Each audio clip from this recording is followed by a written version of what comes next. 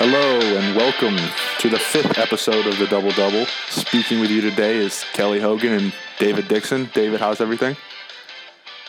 It's going great, Kel. Going great. Loving the feedback we've been getting on the pod. Really enjoying doing it. If you wouldn't mind, if you haven't done so already, please subscribe, rate, and review on iTunes. We'd appreciate 5 stars. 5 stars only. Yes, sir. So jumping right into it, Zion. We all saw what happened the other day, how he busted through his Paul George pair of Nikes and sprained his knee in a pretty dramatic fashion 36 seconds into the Duke's game against North Carolina. Just kind of jumping off right there, David. If you're Zion, would you come back at all this year, or would you kind of just hang it up and call it a career at Duke and get ready for the NBA? I would definitely come back and play for Duke and finish out what you started. I feel like it would almost be unfair to his teammates and to the school to bail, not really bail, but to shut it down, because it really was a fluky freak, like the shoe exploded. Like, that's just something that probably will never happen again. And I just think that what he's done at Duke and just dominated college basketball is that he would just, if he kept that going through the NCAA tournament, it would just be an awesome experience for all of us who'd be watching, and then also just an incredible experience for him in his life going through the NCAA tournament and trying to win a national championship, which is something that very few people get to do in their lives. And I think shutting it down over this weird fluke shoe breaking on him would just be unfair to Duke and kind of unfair to himself and limiting maybe his potential opportunities. If I were Zion, which I'm not 6'7", 285 and can jump through the roof, but if I were, I would definitely play. But ultimately, I think Zion should do what Zion wants to do, and that sounds, pretty corny, but at this point in time, he's the number one pick in the draft, and there were some questions in terms of his body and his shooting and whatnot, but his ceiling right now is immeasurable. I disagree with what you're saying, that he's the lock for the number one pick if he truly does shut it down, because I think that Duke is still really good. And as RJ Barrett showed against Syracuse yesterday and in that North Carolina game, and really what he's been showing all season, is that Barrett is still just an awesome player in his own right. And coming into the season, everyone thought Barrett was going to be the hands down number one selection. And if Barrett goes out and crushes it in the ACC tournament and leads Duke to the Elite Eight, the Final Four, scoring 30 points a game, I think there'll be a huge push for Barrett to be picked number one, let alone if John Morant keeps doing awesome things. I think that if Zion truly shuts it down, it's leaving the door open for these other super talented players to come in and get all the momentum going towards the draft for that number one pick. I think RJ Barrett belongs in that conversation, but I think ultimately there's going to be so much pressure on these GMs to take Zion that whether they really think Zion's ceiling as a prospect is higher than that of John Morant or RJ Barrett, that they're going to kind of be pressured into taking Zion because the owner and the fan base are going to be kind of clamoring for Zion. But RJ Barrett, man, he's not turning 19 until I think it's like a week or so before the draft. He's young. He's putting up like 23, 8, and 4 at Duke, and that raw production is pretty insane from a college freshman. He's also crushed it in the international FIBA competitions too with Team Canada. Yeah, and the situation at Duke is not even ideal for him. He's a bit ball hoggy at times, but he really doesn't have any shooters around him. So the spacing is lacking. Outside of Cam Reddish, Zion's not a shooter. They just took the red shirt off that kid Joey Baker because they're so deprived of shooting. Given his circumstances, I think RJ Barrett ultimately belongs in that conversation for the number one overall pick. But I think regardless of what Zion does, I think Zion's kind of already cemented in stone as the number one overall pick. And I just kind of want to talk about your thoughts on Zion's potential shoe deal, because Nike's kind of going to have to kind of save face and pay him, because if he goes off and signs with Adidas or signs with Puma or signs with any other brand out there, it's not going to be a good look for Nike. Yeah, I think that the dark horse for Zion is that no one's talking about is Under Armour, because I think that they're definitely looking for that second, superstar basketball player to really promote, because they have obviously Steph Curry, and I think if they got Zion, that would truly, for their brand, because they could go all in and give him a lot of money and attention the way that they were able to for Curry. I don't really see Puma being able to do that on a national level, because as basketball players ourselves, I think it would take a lot for the two of us to buy Puma basketball shoes. And the same thing for Adidas as well. I feel like if and Under Armour could also, realistically, because the Curry shoes are awesome shoes to play in and they look good. And if Under Armour went to Zion and said, hey, we're going to give you a signature shoe and pay you a lot of money, I think he'd be really, I would be tempted to do that.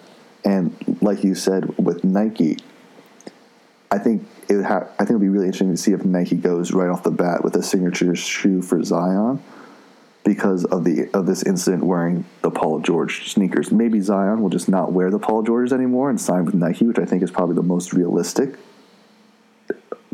option that will happen. But time will tell. Zion's also a guy who played on the Adidas circuit in high school and went to a Nike college. So who knows what he'll do, as he hasn't expressed a lot of, the quote-unquote brand loyalty and staying with the one brand in AAU and college teams. So it should be interesting to see what all these sneaker deals and sneaker companies decide to do, because it's all going to get leaked out. The numbers are pretty substantial because, these rookies, his contract, when he's drafted by an NBA team, is somewhere in the ballpark of 4 years with a team option for anywhere from like $32 to probably $40 million.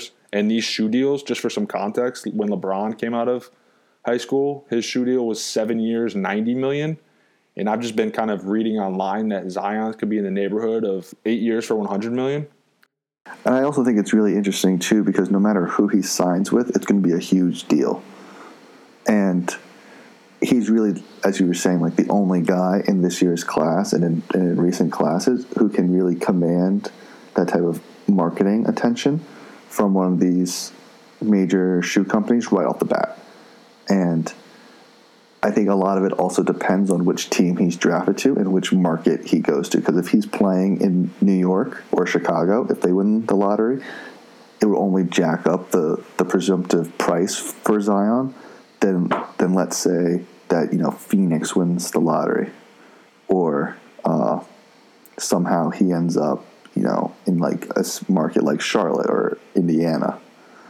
It would be an interesting thought experiment to wonder. LeBron obviously signed a huge sneaker deal coming out of high school, but like, what would it have been if he went with the Lakers coming out of high school instead of the Cavs? I would want to ink that shoe deal prior to the draft lottery. So sometime between when Duke either wins the national championship or gets bounced, sometime between then and May 14th, which is the date of the NBA draft lottery, Zion should sign a shoe deal, because there's still the likelihood that a New York or a Chicago wins the draft lottery and selects Zion at 1, and they can kind of hold that over the heads of Under Armour or Nike, saying, hey, he could be in one of these big markets rather than Phoenix or Memphis or even Cleveland. Yeah, it'll be definitely really, really interesting to follow. Before we kind of touch on a couple of guys who we're keeping an eye on down the home stretch here, I had a couple scenarios I wanted to throw at you of would you rather. The way I kind of thought of these or wrote these up was, if you were starting a team from scratch, which player would you select? So it's dependent upon what system, it depends what pieces are around him. But just if you are starting a team and you can have player X or player Y, which player are you choosing and why? Is it just for this season, or is it for a future X number of years? So the first one that I'm going to give you is for this season. And then after we get through that, the second one, we could say for now and for moving forward. So first one I'm going to throw at you. You're starting a team. Would you rather have Bradley Beal or Klay Thompson? That's a tough one. But I would probably choose Klay Thompson. Just from what he provides defensively as well. that he guards the other team's best player or the best guard for the other teams. With the Warriors, he competes defensively. He's an awesome offensive player. Doesn't need the ball. Doesn't need to take a lot of dribbles to really be effective. It'd be interesting to see him on a team without Curry and Durant to see how effective he could be. But I still think he'll be an all-star level player and play great defense without those guys. So to win this season, I would probably pick Klay Thompson over Bradley Beal. Interesting. We disagree. I would pick Bradley Beal. You think Klay Thompson will be an all-star in that scenario? And I know it's kind of unfair because he's never been in that scenario, but we know Bradley Beal is an all-star in that scenario. Klay fits better in the context of Golden State, I think, than Bradley Beal was because Klay doesn't need the rock. Klay can spot up and shoot, and Klay can defend. Yeah. I just value Thompson's defense more than Beal, so I'll sacrifice just a little bit on offense because Beal is a very good shot maker and shot creator for himself, and that's just kind of a role that Thompson never has had to prove he can do. So we don't know if he can do it, but based on what we've seen is that we're just going to assume that that's just not his game. But I just think that what Thompson brings defensively, because to really win in the NBA, you really have to shut down other teams' dominant ball-handling point guards and shooting guards. So someone who can guard a Kyrie Irving or a James Harden, and Thompson has proven that he can do that. So I think that gives him just a slight edge over All-Star Bradley Beal. I think I choose Beal, and I'll let you have Thompson. And then so moving on to the second one, though. This one I think is pretty interesting, and I'm curious to see what you think. Would you rather have Ben Simmons or Karl Anthony Towns? Wow. Now that's a great question. I think that for this season, I would probably take Towns over Simmons if I was just trying to win this year. Because I think Towns impacts the game offensively and can hurt you in a larger variety of ways, while his defense still needs a lot of work. And mainly just from playing hard on defense. I've been very surprised that Thibodeau hasn't improved him defensively because he has a lot of potential. But I just think that offensively, Towns impacts the game in a larger variety of ways than Ben Simmons does. And he also plays for a worse team. I agree with you that I'm taking Karl Anthony Towns. If Ben Simmons could shoot, this is a kind of a different conversation because I think I disagree with what you said that Karl Anthony Towns affects the game in more ways. I think Ben Simmons affects the game in more ways, but I think Karl Anthony Towns is more effective in certain aspects of his game. You could make the argument that he's the most talented offensive big man in the game. Anthony Davis is surely a better defender than Karl Anthony Towns. Towns' defense has been criticized for sure, but just from an offensive perspective, I think Karl Anthony Towns' skill set is kind of undeniable. Yeah, it's really interesting, and I agree with you that Simmons does affect the game in so many ways, offensively and defensively, but I just think that Towns scores on all three levels, and I think right now that's probably more valuable. And Simmons, this is probably an unfair criticism, but he's been able to play with Embiid his whole career thus far, and a guy like Jimmy Butler and Tobias Harris. And so even though Towns has played with Butler and didn't, that was probably the worst year of his career for a variety of reasons, mainly stemming from I think that Jimmy Butler is just not a very good teammate. But Towns puts up numbers when he's the only guy on the team, and I think that if I'm trying to find one guy as that building block, I know Towns will put up numbers. I don't know if I'll be winning that much this season, but he'll be able to keep us competitive in a lot of games offensively, which I don't know that Ben Simmons could be able to do right now this season. But to answer the second part of this question, in the long term, I would take Ben Simmons. So you're a believer that he's going to get that jump shot turned around?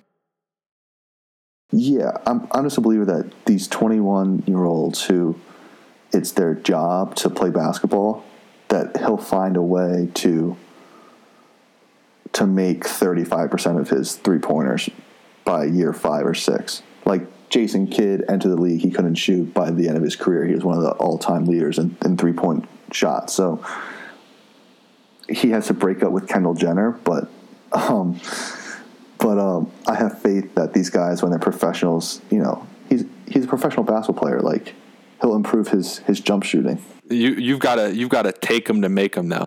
I think that is a major hurdle. Like this, he's I'm not sure if he's afraid of embarrassment or what, but he's not even willing to take these jump shots.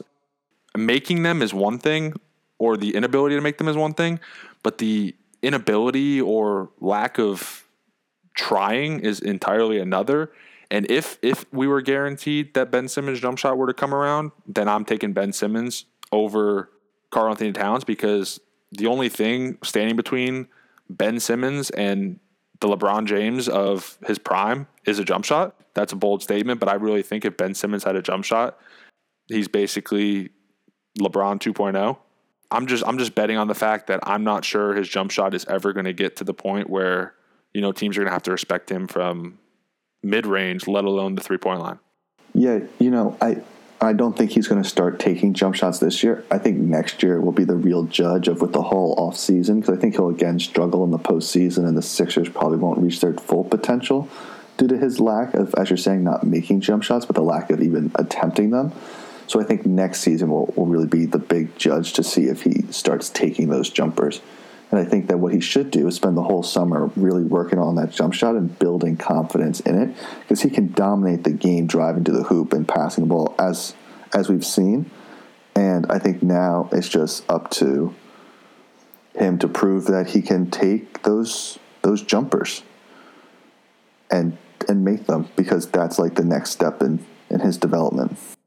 I thought that would have happened this past summer, and it didn't, and that's why I was a little discouraged. But we also kind of have to remember that he's in his third year as a pro, but second year playing, and to already be an all-star is pretty incredible. So we got to kind of keep things in perspective. But in the context of this question, I'm still taking Karl Anthony Towns.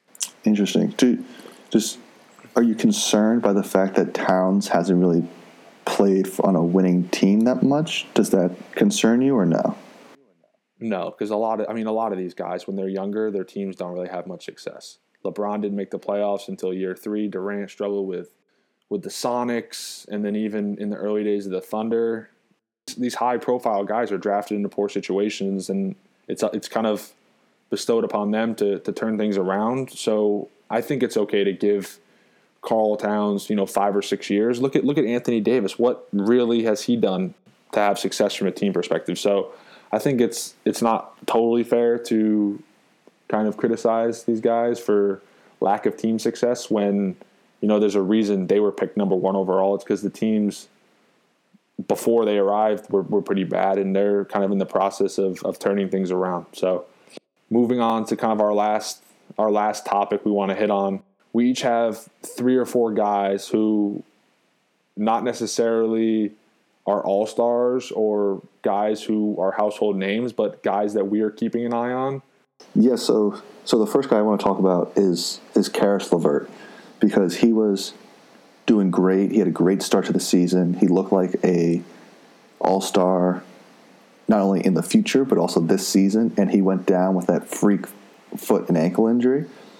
And he's back now, and I think that for the Nets to really take that next step that everyone thinks that they're going to take and continue being that free agent destination that they could potentially be, I think LeVert has to, these last 20-plus games and in their playoff series, prove that he's fully back from that injury, and he is, that foundational building piece that everyone thought that he was at the beginning of this season. To me, it's a miracle that he's even playing this year, considering what his ankle looked like when he got hurt. I think that's an interesting guy to highlight, and my first guy to highlight is actually his teammate, D'Angelo Russell.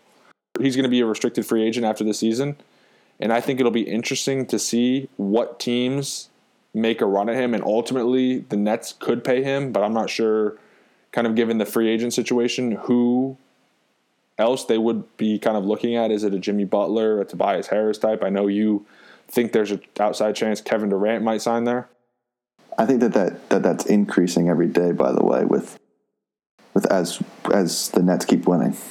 Yeah, I don't think you're wrong, and I think the guy you mentioned, Karis LeVert, and he is kind of the key for the Nets if they want to be competitive in the first round of the playoffs. Right now, it looks like the Nets are, best case scenario, going to get to 6th and could really wind up anywhere 6 through 8, depending on how the chips fall. But I think Karis LeVert, if he can return to his form earlier in the season, given how the Nets have kind of progressed in his absence, I think he's the key for Kenny Atkinson and the rest of the squad. But getting back to D'Lo, he obviously was kind of jettisoned by the Lakers. They kind of shipped him off in favor of Lonzo Ball. And like I said, he's going to be a free agent this summer. And I was kind of curious to get your thoughts because I have a spot that I think would be a really good fit for him. Yeah, I think D'Lo should stay with the Nets because this is kind of where his career has blossomed. He really struggled with the Lakers, and they gave up on him pretty quickly. And the Nets, this is where people have really, he's become the player that people have thought he would be when he got drafted. And he's an all-star. He's crushing it. He just had 40 points the other night in a win against Charlotte. I think he should stay with Brooklyn because the backcourt of him and LeVert with Dinwiddie coming off the bench and adding a really big free agent on the wing along with Jared Allen and Cruz, like this is a dangerous team in the East going forward, and Russell's a huge part of that. Would you max him if you're Brooklyn? I would give him the restricted free agent max because he's also, he's played a lot of games. He hasn't had the injury concerns to the degree that LeVert has had. And I think that he is the type of guy that a free agent, in a similar way that Porzingis was for the Knicks, that he's that, other all-star that a free agent, probably more realistically is Tobias Harris sees, hey, I'm going to go play with another all-star like D'Angelo Russell, who's young and is only going to get better. Imagine D'Angelo Russell and Victor Oladipo in Indiana. Yeah, Indiana is that really interesting team where it feels like almost any point guard or any really good guard or wing would just be awesome there with Oladipo and Sabonis and Turner. Like, Indiana is that team who I think is going to make a trade the way OKC did, ironically, because Paul George used to play for Indiana. But I think that they'll be that team that kind of comes out of nowhere and makes a move for one of these guys, and it's just going to be awesome. And I love the idea of Russell on that team as well. Free agents do not sign in Indiana. It's a great basketball state, but a similar vein to, a Milwaukee or teams of that nature where, I guess things could change now that they have Giannis, but historically players have not really wanted to go there in free agency. Yeah, so they're definitely a trade destination, as you said, and I think mainly is that because Russell's going to be a restricted free agent, correct? Yes. Yeah, so I think that a team like Indiana may try to give him a huge offer sheet, but I think the Nets are going to match whatever it takes and do the KD sweepstakes first, and then handle Russell. Because if they can get KD, I think Russell will be like, I definitely want to come play for the Nets and come back.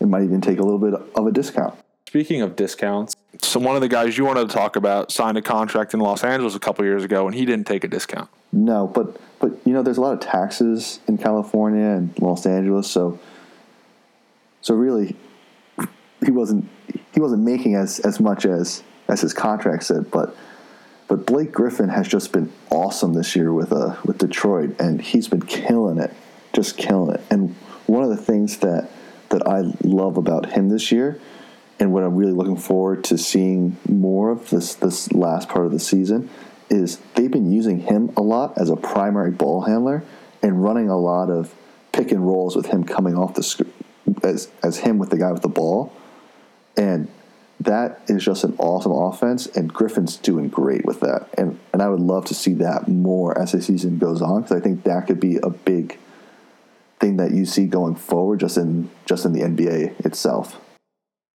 Yeah, I think it's an interesting pairing with he and Andre Drummond, kind of in a similar light to the big man pairing that we saw in New Orleans last year.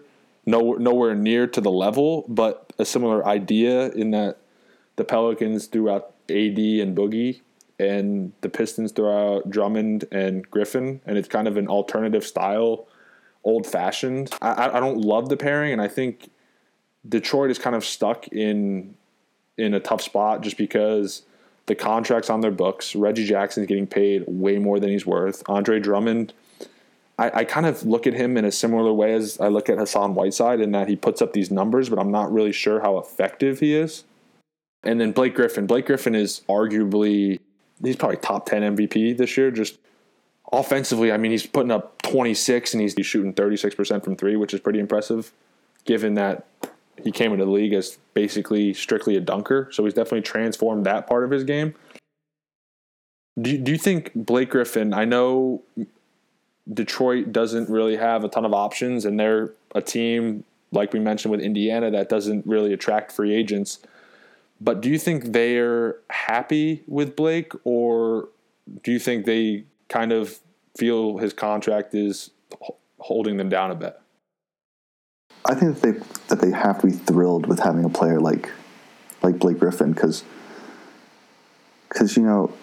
they just haven't really been able to build that good of a team in recent years. Is that it seemed like the best they could do was getting to this 7 or 8 seed just to get killed by LeBron's Cavs in the first round of the playoffs. And now they have that piece that they can build around, and they have some interesting young players that I really wonder what they'll do with Andre Drummond going forward, or if he has any value. But it seems like that they're, talk about the guy that we just talked about last, but if you add D'Angelo Russell to this team, I think that'd be really interesting, or Drew Holiday. So kind of like where this team going forward, because Griffin is that all-star that you can build around. So I think it's really finding that second player so they can really compete in the East. And I don't think his contract is that big of an issue because, as you said before, they're not attracting really other free agents. So it's not like because of Griffin's contract, they're missing out on certain players in free agency, Yeah, that's a good point. There's no opportunity cost if you're the Pistons. So my second guy that I wanted to highlight is Trae Young. He's always going to be kind of compared to Luka Doncic just because of that draft day trade. And given how Luka's played, that's kind of a tough comparison for Trae. But he's really improved his play of late. Through the first 30 games, Trae was shooting 38% overall, 25% from three, and 79% from the line. In these past 30 games, he's shooting 43% from the field, 38% from three, and 82% from the line. So he's really starting to figure these things out in his rookie season, which is huge because a lot of times these guys, it takes them a while to figure it out. Their rookie season is just full of growing pains. Trae Young has kind of accelerated the learning curve. He's definitely not in Luka's class, but he's a tier below, and I think you can make the argument how he's played over these past 30 games that he's the second best rookie in the NBA this season. So you're saying that you think that Trae Young has been better than, Jaren Jackson or Marvin Bagley, that he's that second guy behind Luka? If he can sustain the play that he's had over the past 30 games, that he's in the discussion. Right now, Trae Young, take out the rookie qualifier, he's fifth in the NBA in assists. Yeah. I mean, he's a very good passer. Right. And in February, he put up 21 points and 9 assists on 40% from three.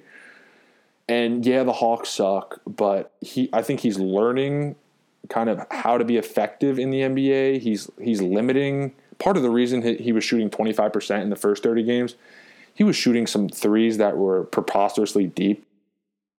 Yeah, I think that the biggest thing that you said has been the real difference for him is what you said, is that improving his shot selection has been really key, is because the Hawks stink, but that doesn't mean that he has to do things that will make them worse, almost by taking just horrendously deep 3-pointers. And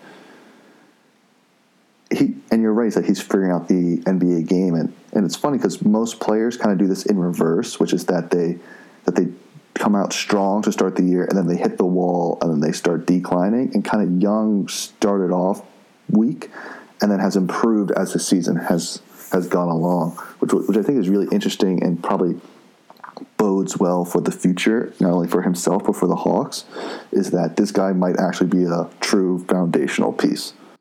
Yeah, I think that's an interesting and good point that you made there, because in college, a lot of these guys only play 30 games. His first 30, he didn't play great, and these second 30, he's found a new gear. So that's definitely encouraging. The last guy I wanted to talk about, Malik Beasley. Malik Beasley was riding the pine for pretty much his first couple years in the league, and this year he's shining for the Nuggets. He's putting up 12 points a game, which isn't huge, but just kind of the added dimension, added punch that he's given the team with Jokic and Jamal Murray and Gary Harris on the wing. Will Barton returned recently as well, but I think Malik Beasley is the X factor for the Nuggets to potentially get the 1 seed and challenge the Warriors in the playoffs. He's very explosive offensively. Defensively, he can guard pretty much 1 through 4. And I think home court for the Nuggets is absolutely huge in the playoffs. The altitude, they have one of the best home records in the league. Yeah, he's definitely proven to be a real role player for the Nuggets this year. And it's kind of interesting because he was a guy who at Florida State, was very inconsistent, but you saw the potential, and that was kind of what was going on in in the beginning parts of his NBA career as well. But kind of like with Trae Young, is that this guy has, he's figured it out, and I think it's hard sometimes to remember that a lot of these guys, when they're drafted, they're 19-year-old kids, and it's really different playing as a 19-year-old in the NBA than as a 21 or a 22-year-old. So a lot of times we label these guys as bust or forgettable players because they're not setting the world on fire, because they're not Luka Doncic level players who can dominate at a really young age. And most guys in the NBA are role players and not superstars. So I think it takes a couple years for a lot of these guys to mature and be real professionals and work on their games to get to a point where they can be like Malik Beasley and like you said, be a really important role player for one of the 3 best teams in the Western Conference. Yeah, and I mean, quietly, the Nuggets, their front office has done a great job. They have one of the best overall rosters in the NBA, and this is not even to mention Michael Porter Jr., who's pretty much taken a redshirt year. Their team is just so deep and so really well built that they're probably their top 2 assets are Jokic and Jamal Murray, but it feels like almost everyone else is at that same level because they all do so much for the team that I think it's hard to put a true price tag on all of them because they're all just really valuable because they're all just such cohesive parts to the team. No doubt, and I think that's a good place to wrap it up for today.